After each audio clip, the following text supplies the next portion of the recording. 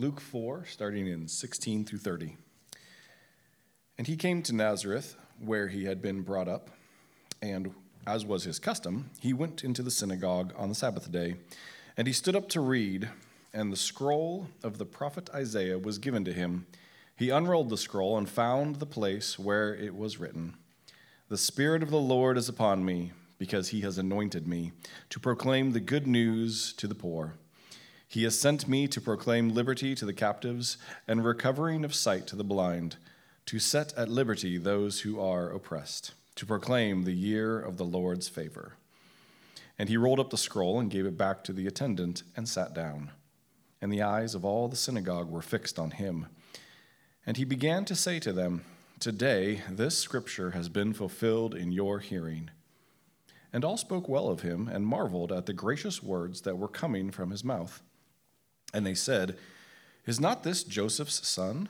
And he said to them, "Doubtless you will quote to me this proverb, 'Physician, heal yourself. What we heard you did at Capernaum, do here in your hometown as well.' And he said, 'Truly I say to you, no prophet is accepted in his hometown. But in truth I tell you, there were many widows in Israel in the days of Elijah, when the heavens were shut up 3 years and 6 months, and a great famine came over all the land. And Elijah was sent to none of them, but only to Zarephath in the land of Sidon, to a woman who was a widow. And there were many lepers in Israel in the time of the prophet Elijah, and none of them were cleansed, but only Naaman the Syrian.' When they heard these things, all in the synagogue were filled with wrath, and they rose up and drove him out of the town and brought him to the brow of the hill on which their town was built, so they could throw him down the cliff. But passing through their midst, he went away." These are the words of the Lord.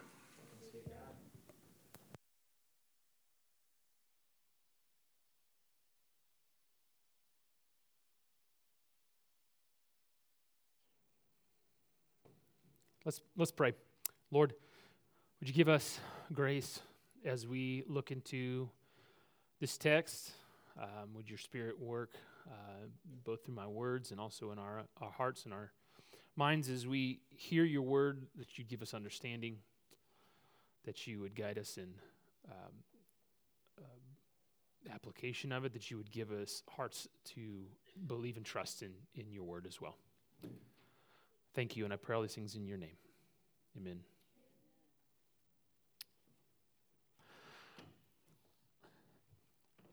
Has there ever been something that you have waited for a long time with sort of great anticipation?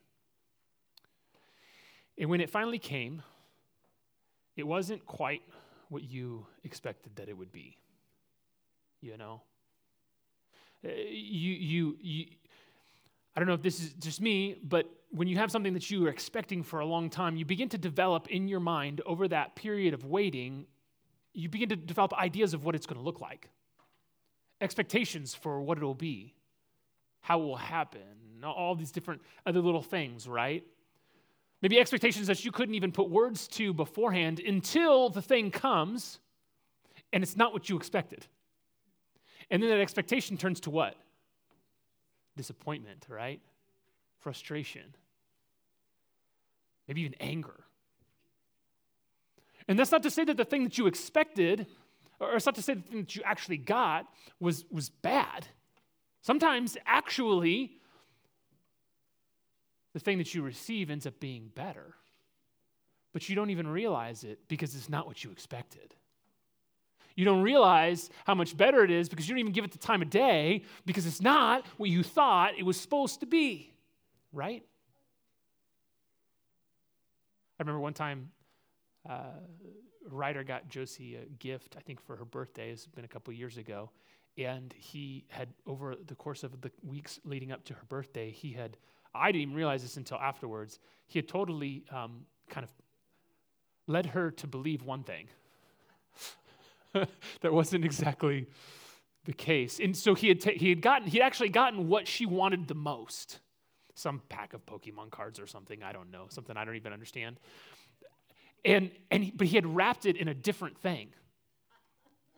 And so my poor daughter, being so gullible as she is, she unwraps the paper and she sees the outward box of the thing, and she is, I couldn't even describe to you her face at that moment. She looks at him and she's just like, "Are you serious? This is my birthday present from you?" And she's like mad.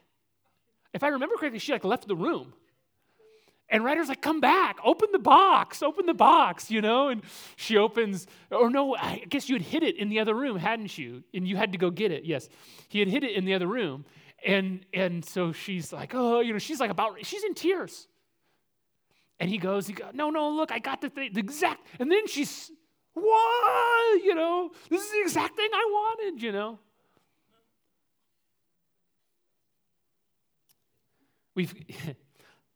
We've come to a sort of a transition in the book of Luke. And if you remember, we said that the book of Luke, if we're going to try to sum it up in one sentence, we'd summed it up with this sentence: confidently follow Jesus, the long-awaited Savior. Jesus is the long-awaited Savior. He is what they've been looking forward to, but he comes in a way that's a little unexpected. And I think at this point, it's good maybe to remind us, maybe give us a lay of the land of the book of Luke and remind us of it. The text, as I see it, is divided primarily by geographical markers. It helps us to see that there's an emphasis in the book of Luke on following Christ. And he's moving physically throughout the book in kind of we don't see it so much in the one passage, 1 week to another passage, but we see it when we take the whole book at one time. And we are to follow him both spiritually and physically. Now, last week we had finished up this section about the birth and the preparation of Jesus, of this Savior, before his ministry, and we rooted it in the Old Testament, right? The Old Testament prophecy of his coming. He is both long-awaited, but also he was unexpected in how he came, right? It was a little bit unexpected when you finally got there. I mean, we, looking back, see how it fulfills all the prophecies, but they, in their time, would have been a little bit surprised. Today, we are going to start the second part of Luke, and it runs from about chapter 4:14 to Luke 9:50, and it's Jesus' ministry in Galilee, in kind of the outer edges, if you will, the out in the rural parts of town. And then from chapter 9, the end of chapter 9 to the middle of chapter 19, we're going to see Jesus heading to Jerusalem, and we'll see all these statements of, and he turned his face to Jerusalem, and he moved towards Jerusalem, and he moved towards Jerusalem, and Jesus is heading to that place in which he will win the decisive victory for his kingdom. And then from chapter 19 to the end, we'll see Jesus in Jerusalem doing that thing. And the book will end with Jesus telling his disciples how the gospel must move from Jerusalem out. And if we were to read, Luke's part 2 of the story, the book of Acts, then we would see that. We would see the gospel going from Jerusalem and then out. So in this section today, we begin this Galilean ministry of Jesus, and it seems that there's one key question in these next few chapters that it's going to focus on, and that question is this: who is Jesus and what's he about?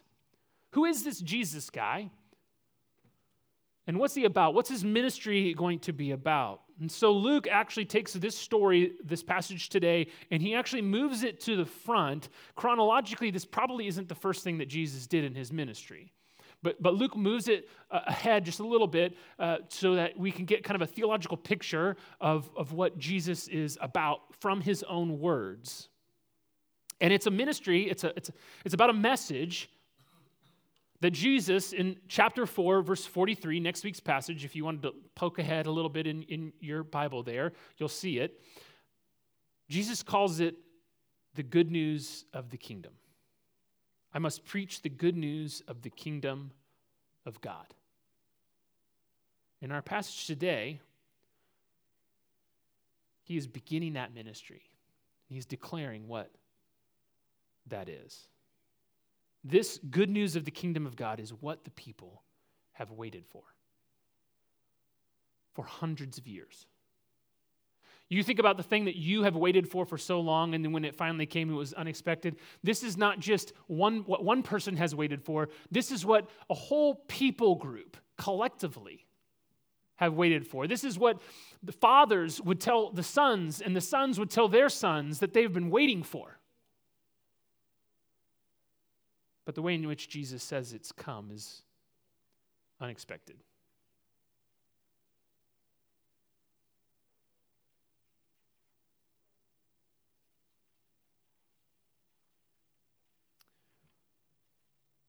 Jesus declares it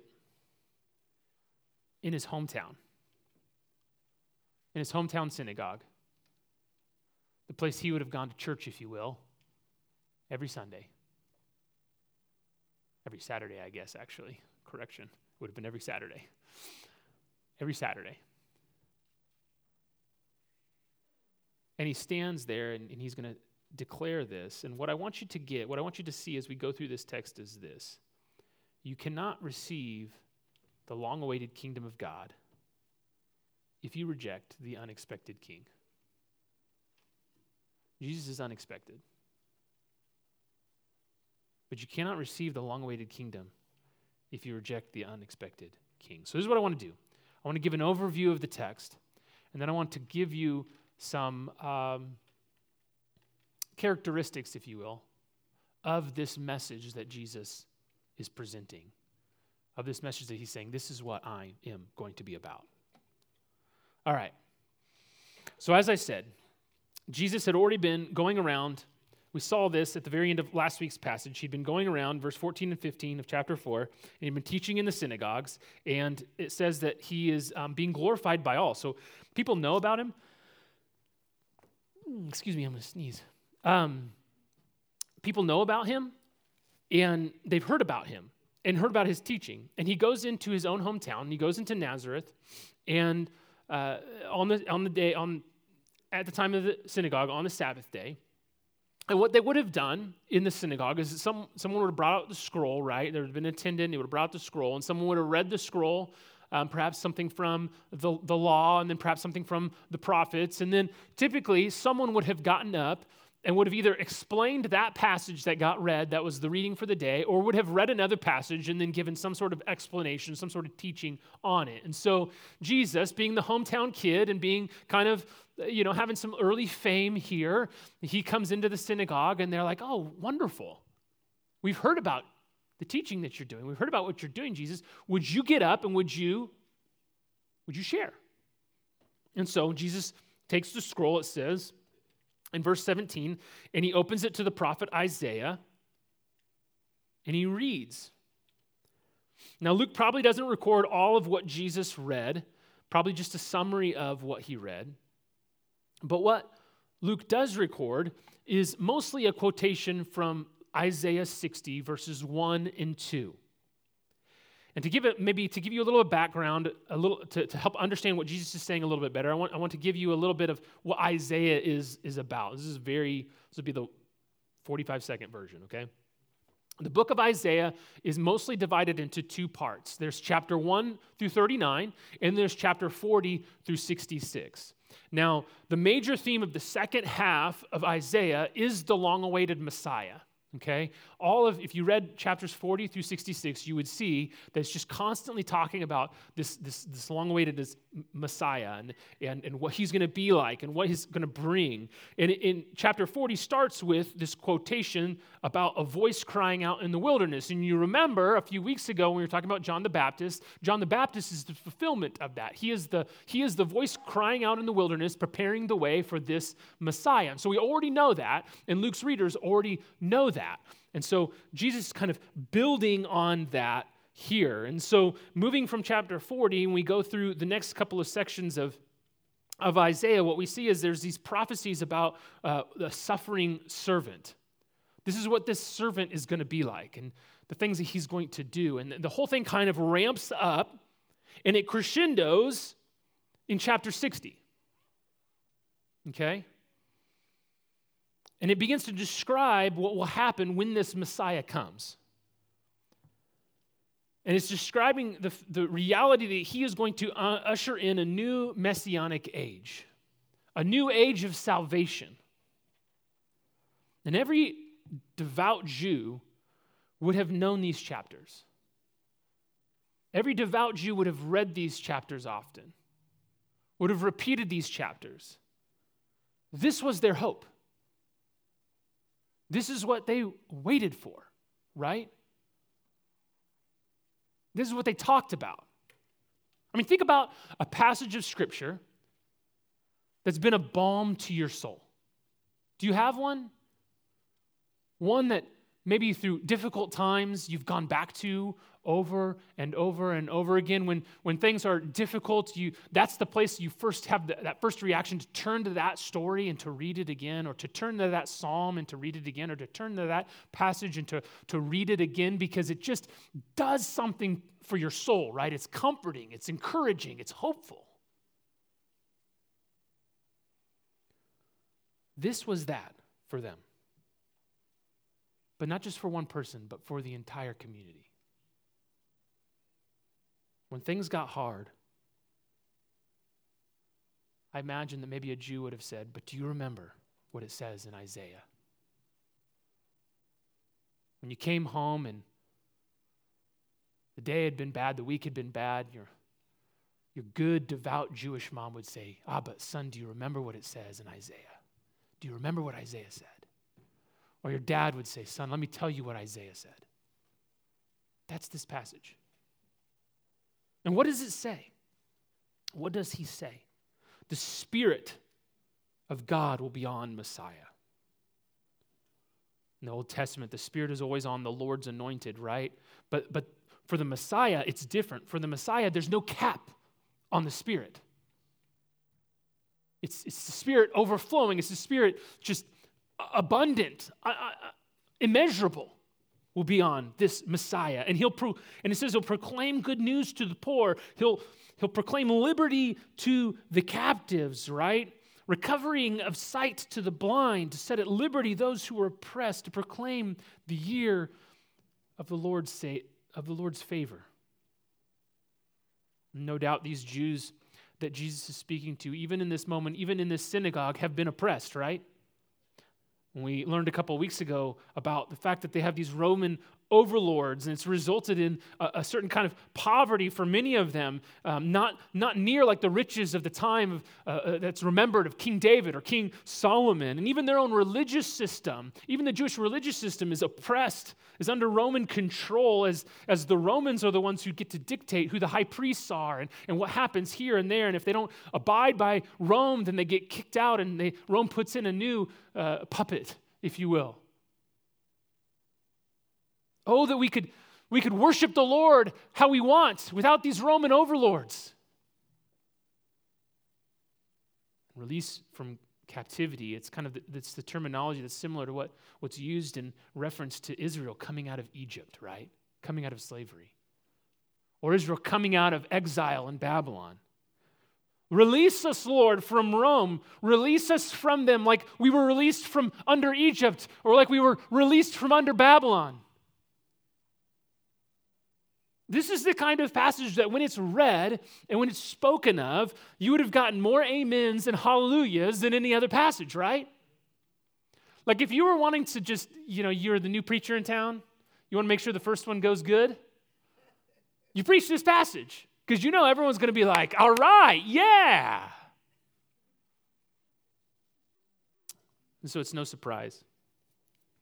It's no surprise that all eyes were set on him after he read it. As I understand it, what would have happened, I'm not an expert in this, but as I understand it, what would have happened is they would have rolled up that scroll and they would have had a stool set out in front of everyone else, and the teacher would sit on that stool and then would teach, would explain. Here's what you need to know. Here's what I want to share with you about this passage. And so Jesus sits down on the stool and everyone is sitting there, and it says all eyes are set on him. Everyone is waiting with bated breath to see what this teacher who's been glorified by all is going to say about this greatest passage to us, right? This high mark prophecy.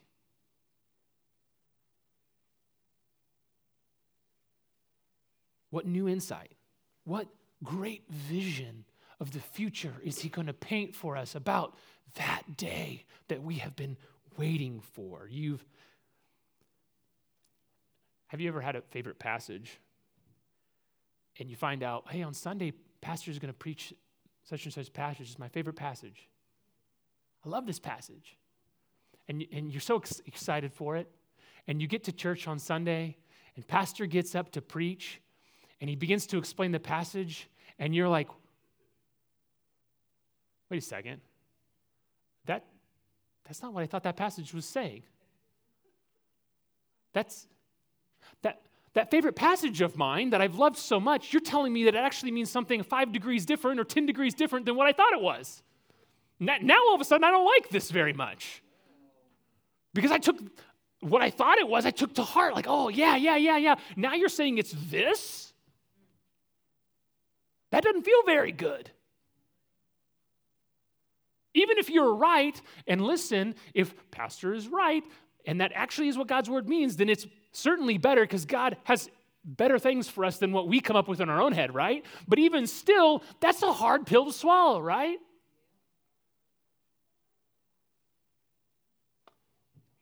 So Jesus sits down, all eyes are on him, everyone's holding their breath, and he delivers this line. I love how Luke puts this. Today, this scripture has been fulfilled in your hearing. It's just like mic drop to the max, isn't it? Today, this thing you have been waiting for hundreds of years, this greatest thing that you've been looking forward to, it is. And the word today is at the beginning of the sentence. And when a word is put at the beginning of the sentence, it gives emphasis. What he's saying is, this is. This is now. Not this will be, but this is right now. That age, that new age of salvation, that new messianic time, it has begun. And it says it all spoke well of him and marveled at his gracious words. Who wouldn't go, all right, yeah. Oh, how I would love for it to be true. Oh, how I would love for it to be true. But there's one problem. Isn't this Joseph's son? There's one problem. Wait a second. I changed his diaper once.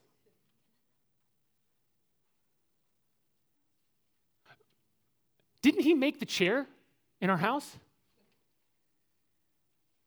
Right? I mean,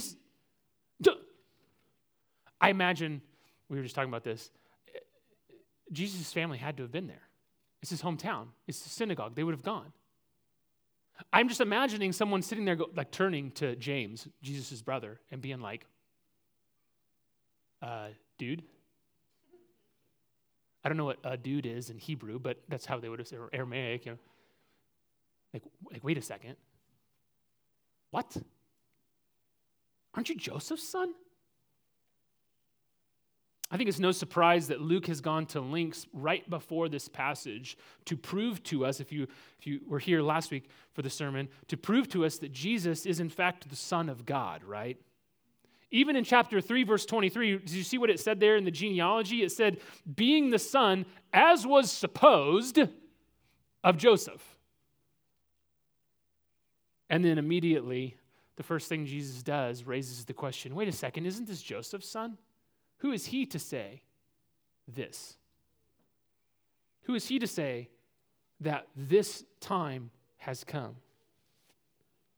And so this brings us to the turn in the story, right? We'd love for it to be true, but we're looking around and we still see the Roman soldiers marching outside. We'd love for it to be true, but last time I checked my bank account, I'm still pretty poor, right?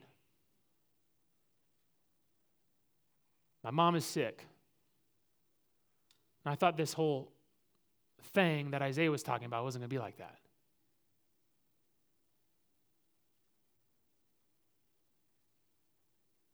Jesus sees the writing on the wall, or perhaps the writing on their hearts and minds.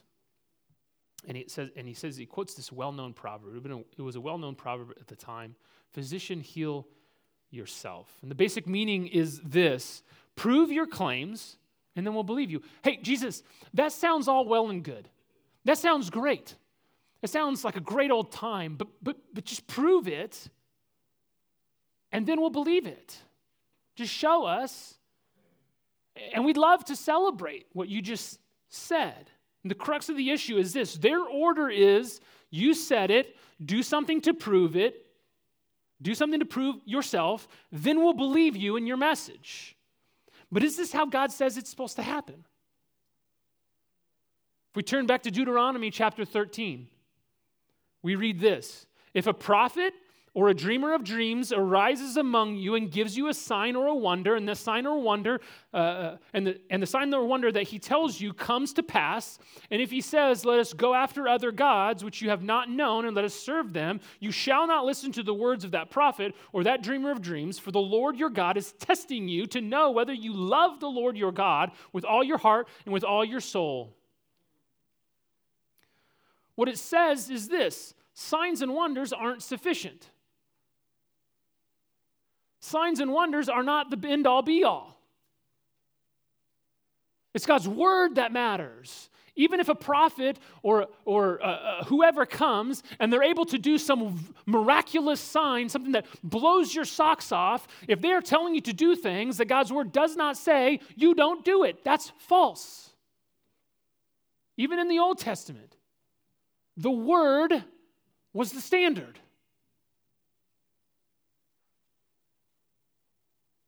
And we see this lived out. I think you think about Pharaoh, for instance. Who saw more signs done by the power of God than Pharaoh? And those signs only hardened his heart. He didn't see those signs and go, oh gosh, Moses, I guess you're right. Man, I suppose I will believe in God. Rather,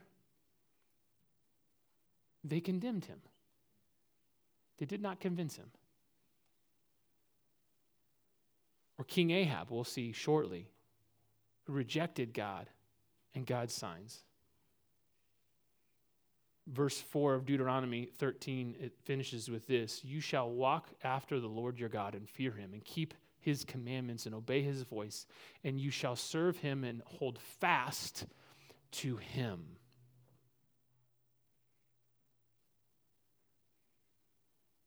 You believe God's word. You do what it says, and you trust him. It's on the basis of who he is and what he has said. And so the people of Nazareth are saying, you said it, now show it, then we'll believe it. But God's order is this: I promised it, trust it, and then I will act. And maybe because I'm gracious, I'll give you some assurance along the way.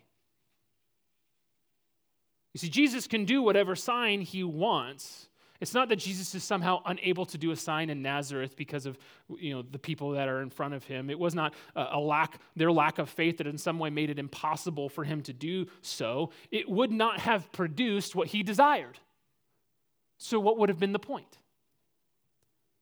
It would not have produced faith in God. It would not have produced faith in the good news of the kingdom of God. It would not have produced faith in him, Jesus, as the prophet and as the Messiah. And so Jesus responds with two related examples. He talks about Elijah and Elisha, two prophets of God at what would have been one of the low points in Israel's history. Maybe I'd argue the lowest point in Israel's history until Jesus' ministry. I think Jesus' ministry becomes the lowest point in Israel's history as they reject not just Elijah or Elisha, but they reject Jesus himself. And in this low point, King Ahab has led the people into terrible idolatry. And he wouldn't listen to Elijah, but he listened to the false prophets instead. He listened to the prophets who told him what he wanted to hear rather than what Elijah told him, which was repent and turn back to God. Stop doing what you're doing. Obey God. Obey him and he will restore you. Keep doing what you're doing and his judgment will come.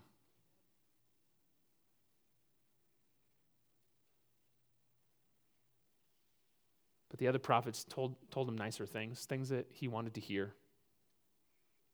Told him that their idolatry really wasn't that bad. It's not that bad. Told him that good things were coming for them, even though they had abandoned God's word, and God's word clearly promised curses for doing so.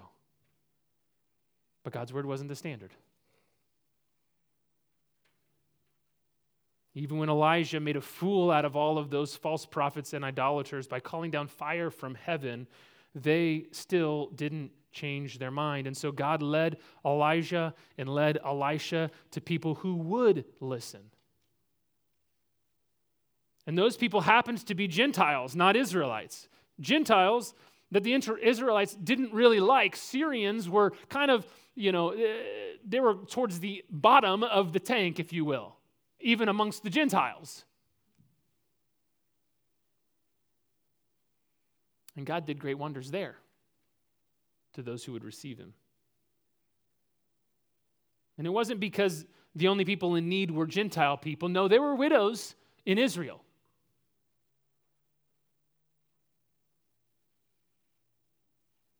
It was because the Israelites had rejected God's prophets.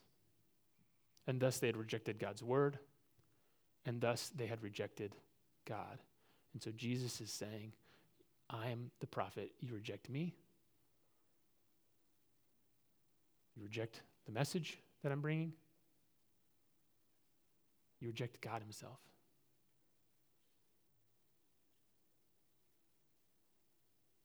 At this point, the crowd has had too much. Their response is quick and it's emphatic. They're filled with wrath, that kind of madness that makes people crazy. And they drive Jesus out of the town to a steep hill, and their purpose is clear. They're going to throw him down, they're going to kill him. But verse 30 says, but passing through their midst, he went away. I don't know how he did that,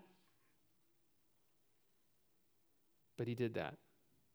You cannot receive the long-awaited kingdom of God if you reject the unexpected king. See, that's what's crazy about Jesus. He's both the king and the herald of the kingdom.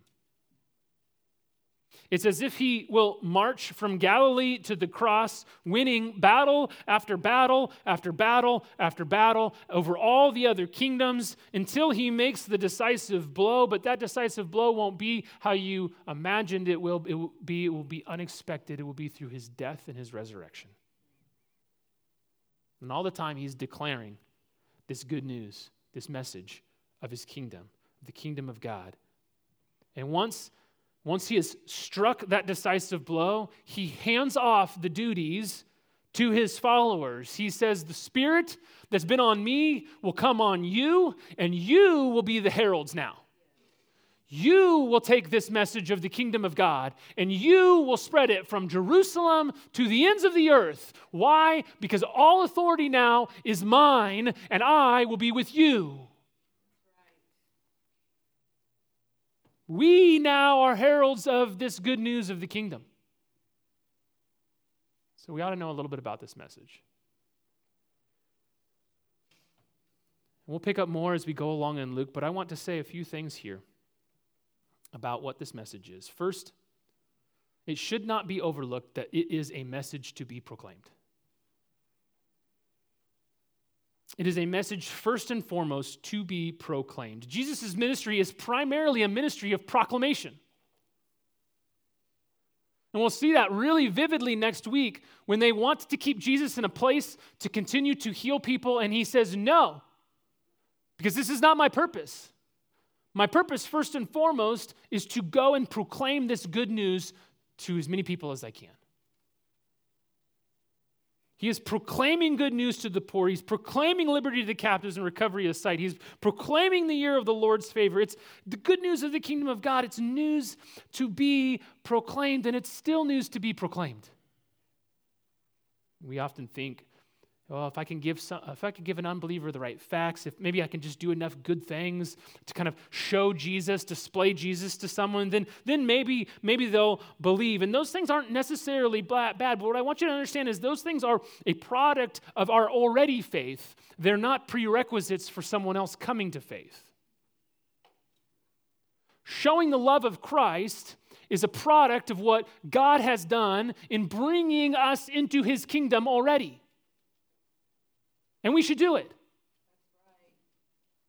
We should live that way. We should be a benefit to our community and to our family and to our neighborhoods. That's what Christ would have us to do. But that's not a prerequisite for someone else coming to faith. God's word is clear. Faith comes from hearing, and hearing from the word of God. You can do good things in front of people all day and all night, and they'll probably just sit there and think, well, Cody's just a really good person, isn't he?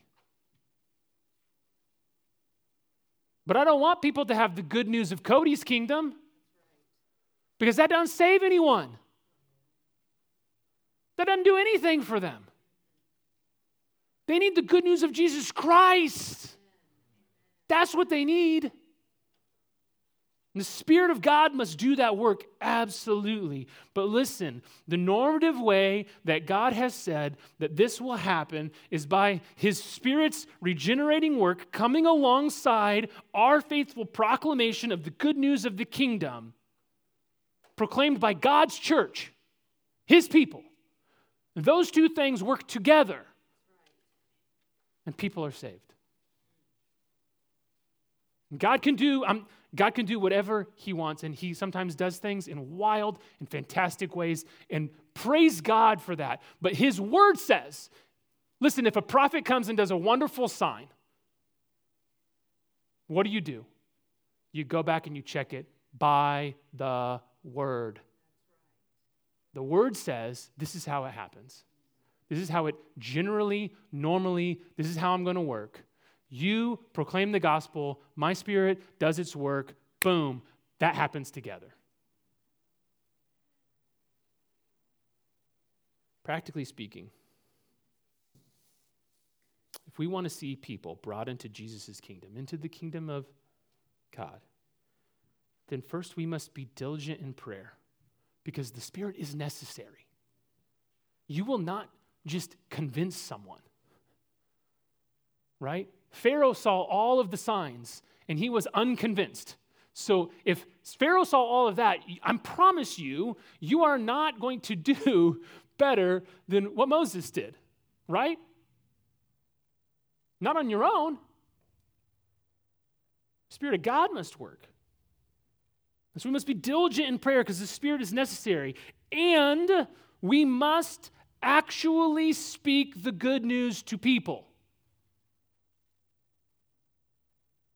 Why would we expect to sit in our bedroom and pray for someone to come to know Christ, and for God to put that person in our life and expect God to do that without actually sharing the good news when that's how he said he'd do it? When that's the commission that he's actually given us? How would we expect that? If we want to see a revival of God's kingdom in our community, we must pray, but we can't sit back praying and never boldly speak. We must proclaim, but we can't think that our gracious words will get it done on their own. And we must remember that sometimes even the people closest to us will reject us, just as they rejected Jesus. And that's not an indictment on God's kingdom. That's an indictment on them. Second, it's a message about God's salvation.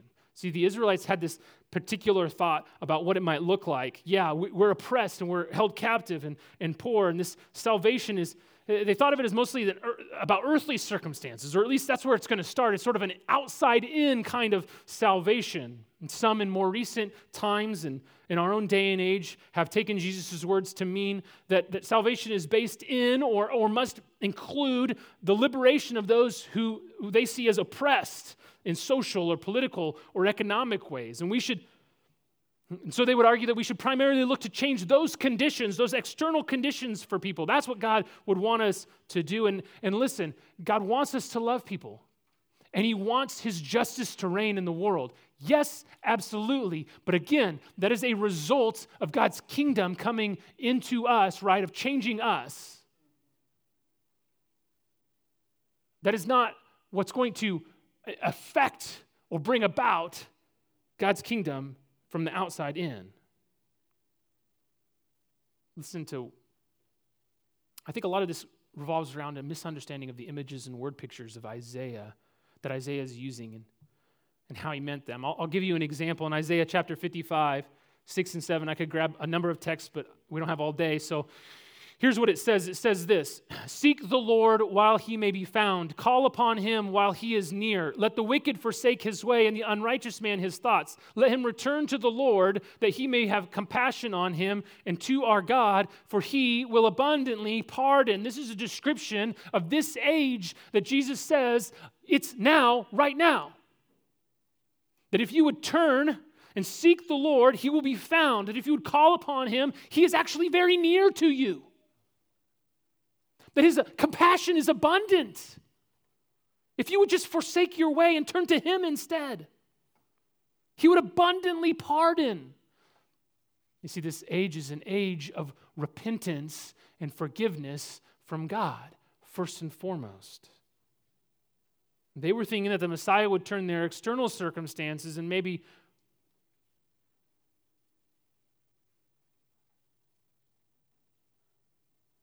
They were thinking it would turn their external circumstances, but he, Jesus, came to do something much greater. He came to turn their hearts. He came to turn hearts back to the eternal, sovereign creator of the universe. He didn't come primarily to change some situation right now, today, here on earth. He came to change eternal circumstances. And I think it's best to think of these images first in terms of spiritual realities. The poor is often a generalization of those who have most often responded to the gospel. For his glory, we can see in Scripture, is often shown best in how he brings up the low and despised of the world, right? And the release of captives makes us think, like I said, of Israel being freed from Egypt, or enabled to return from exile. And so these people, they're being freed from sin, and they're returning from their exile away from God. And the image of release from sin and spiritual captivity is one that is repeated throughout the book of Luke and Acts. We can see that in Luke 1:77, 7:47, 24:47, Acts 2:38, Acts 5:31, 10:43, 13:38, 26:18. It happens over and over and over again. That being said,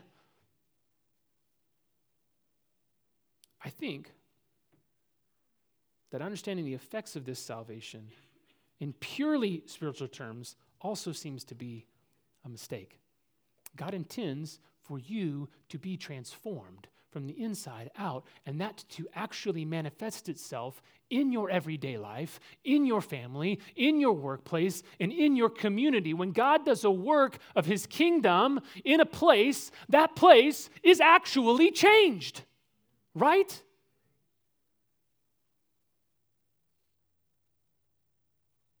And we'll see over the coming chapters that wherever Jesus goes, wherever he goes, and the kingdom at this point in Jesus' ministry is basically wherever he goes. He is like the kingdom and the king, and he's just doing boom, boom, kingdom, kingdom, kingdom, kingdom. And wherever he goes, it actually changes things on the outside as well.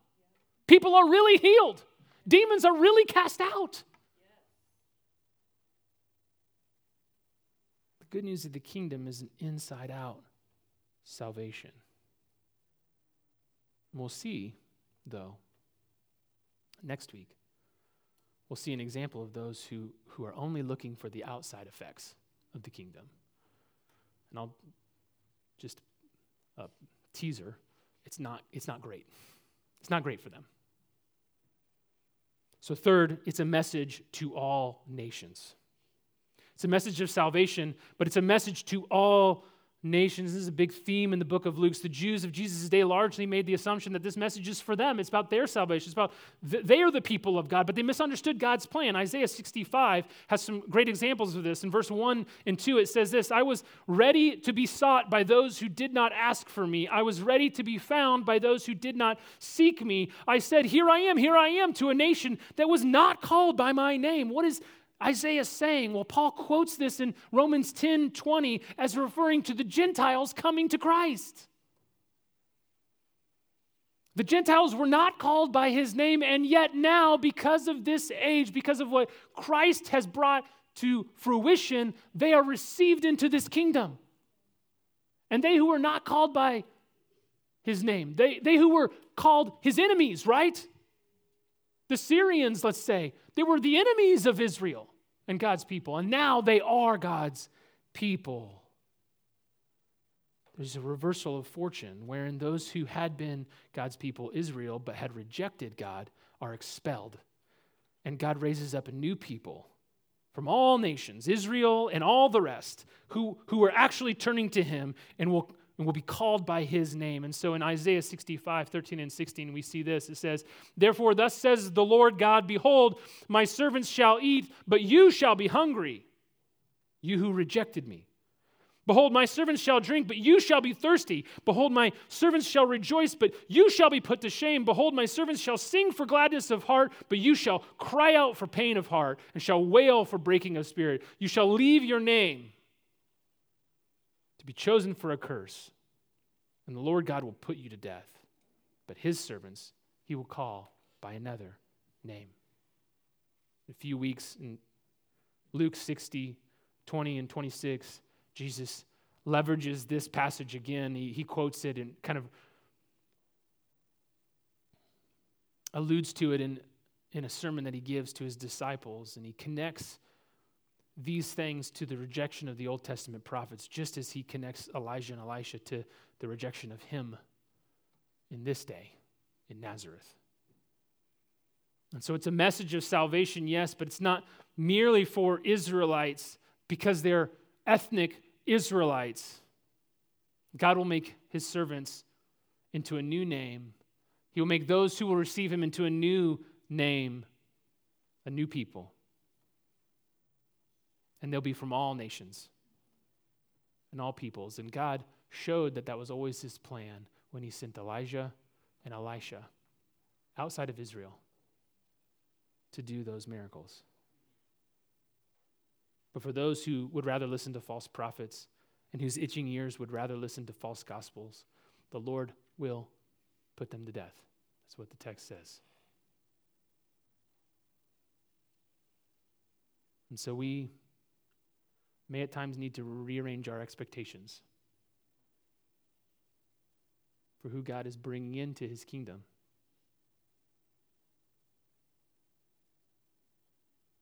We may need to adjust our thinking, even about how we have responded to his word. Listen, if you're here today and you think because you are who you are in an earthly sense, because you grew up in the family you grew up in, or because you've done these things and they're not as bad as the things that those people have done, and you think that just based on that you get in.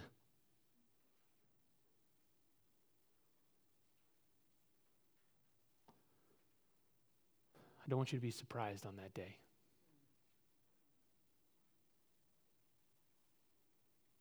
It's only based on faith in Christ.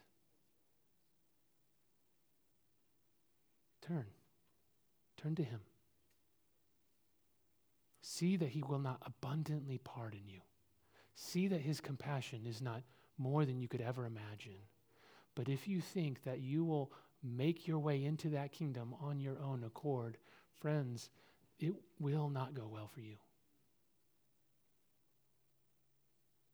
And finally, I want you to see that this is a message for now. I don't want you to miss this.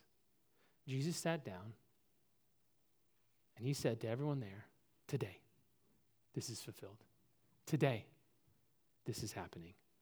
This fantastic time where fortunes are reversed and many will be changed and people's hearts will turn away from their sin and turn to God, and God's compassion will overflow and will rest on them and their steadfast love will be evident, and people will never be the same once they hear it and once they believe it, and where the Spirit of God that's come upon Christ will be poured out on men and women. That time is now. It's today. God's doing that right now. We are not losing. We are winning. We have won. And that doesn't mean that everything is going to go perfect. It doesn't mean that sometimes people won't reject us and want to throw us off a cliff. Sure, that may still happen, but that doesn't change the fact that Christ has won and we are winning. Jesus said it 2,000 years ago, and we did not revert backwards somehow. He didn't, make that happen and then put a pause on it temporarily.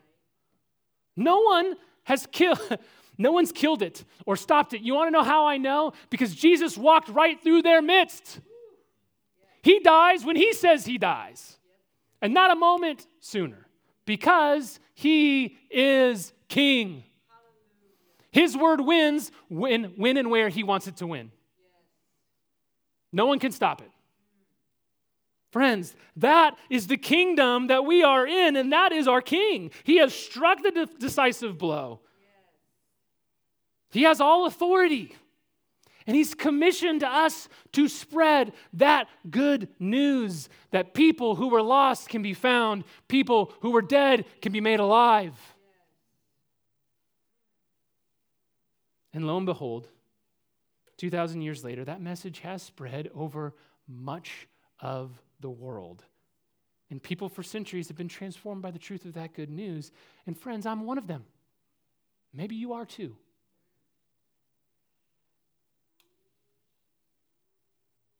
It's not always happened how I've expected it to happen all the time. But it has always turned out better in the end. So listen, if you aren't yet a believer, this is the question. It really comes down to this. Who do you believe Jesus is? Is he the son of Joseph, or is he the son of God? That's really what it comes down to. Are you captive and oppressed by sin? He can free you. Are you blind and don't know the way? He can give sight. Are you poor and hungry and thirsty? He cares for you. He will care for you. Seek the Lord when he will be found. Call upon his name. Listen, he is near. You may think he's far away, but he is at hand if you would just turn to him. Christian, I wonder if you've become a little bit like the hometown crowd.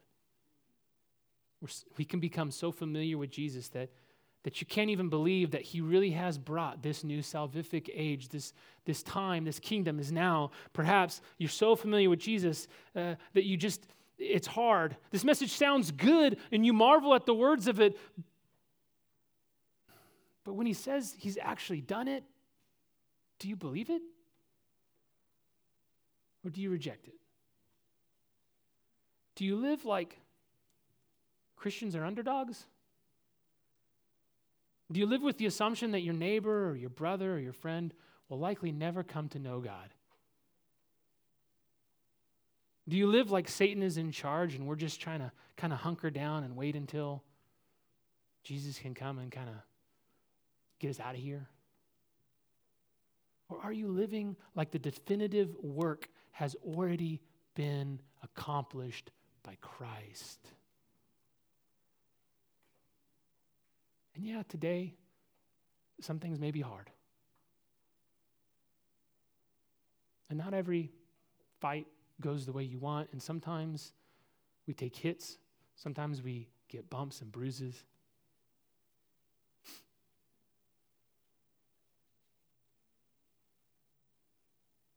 But the victory is Christ. And so will we say to Jesus, you said it, now just show it to me, Jesus, and then I'll believe it.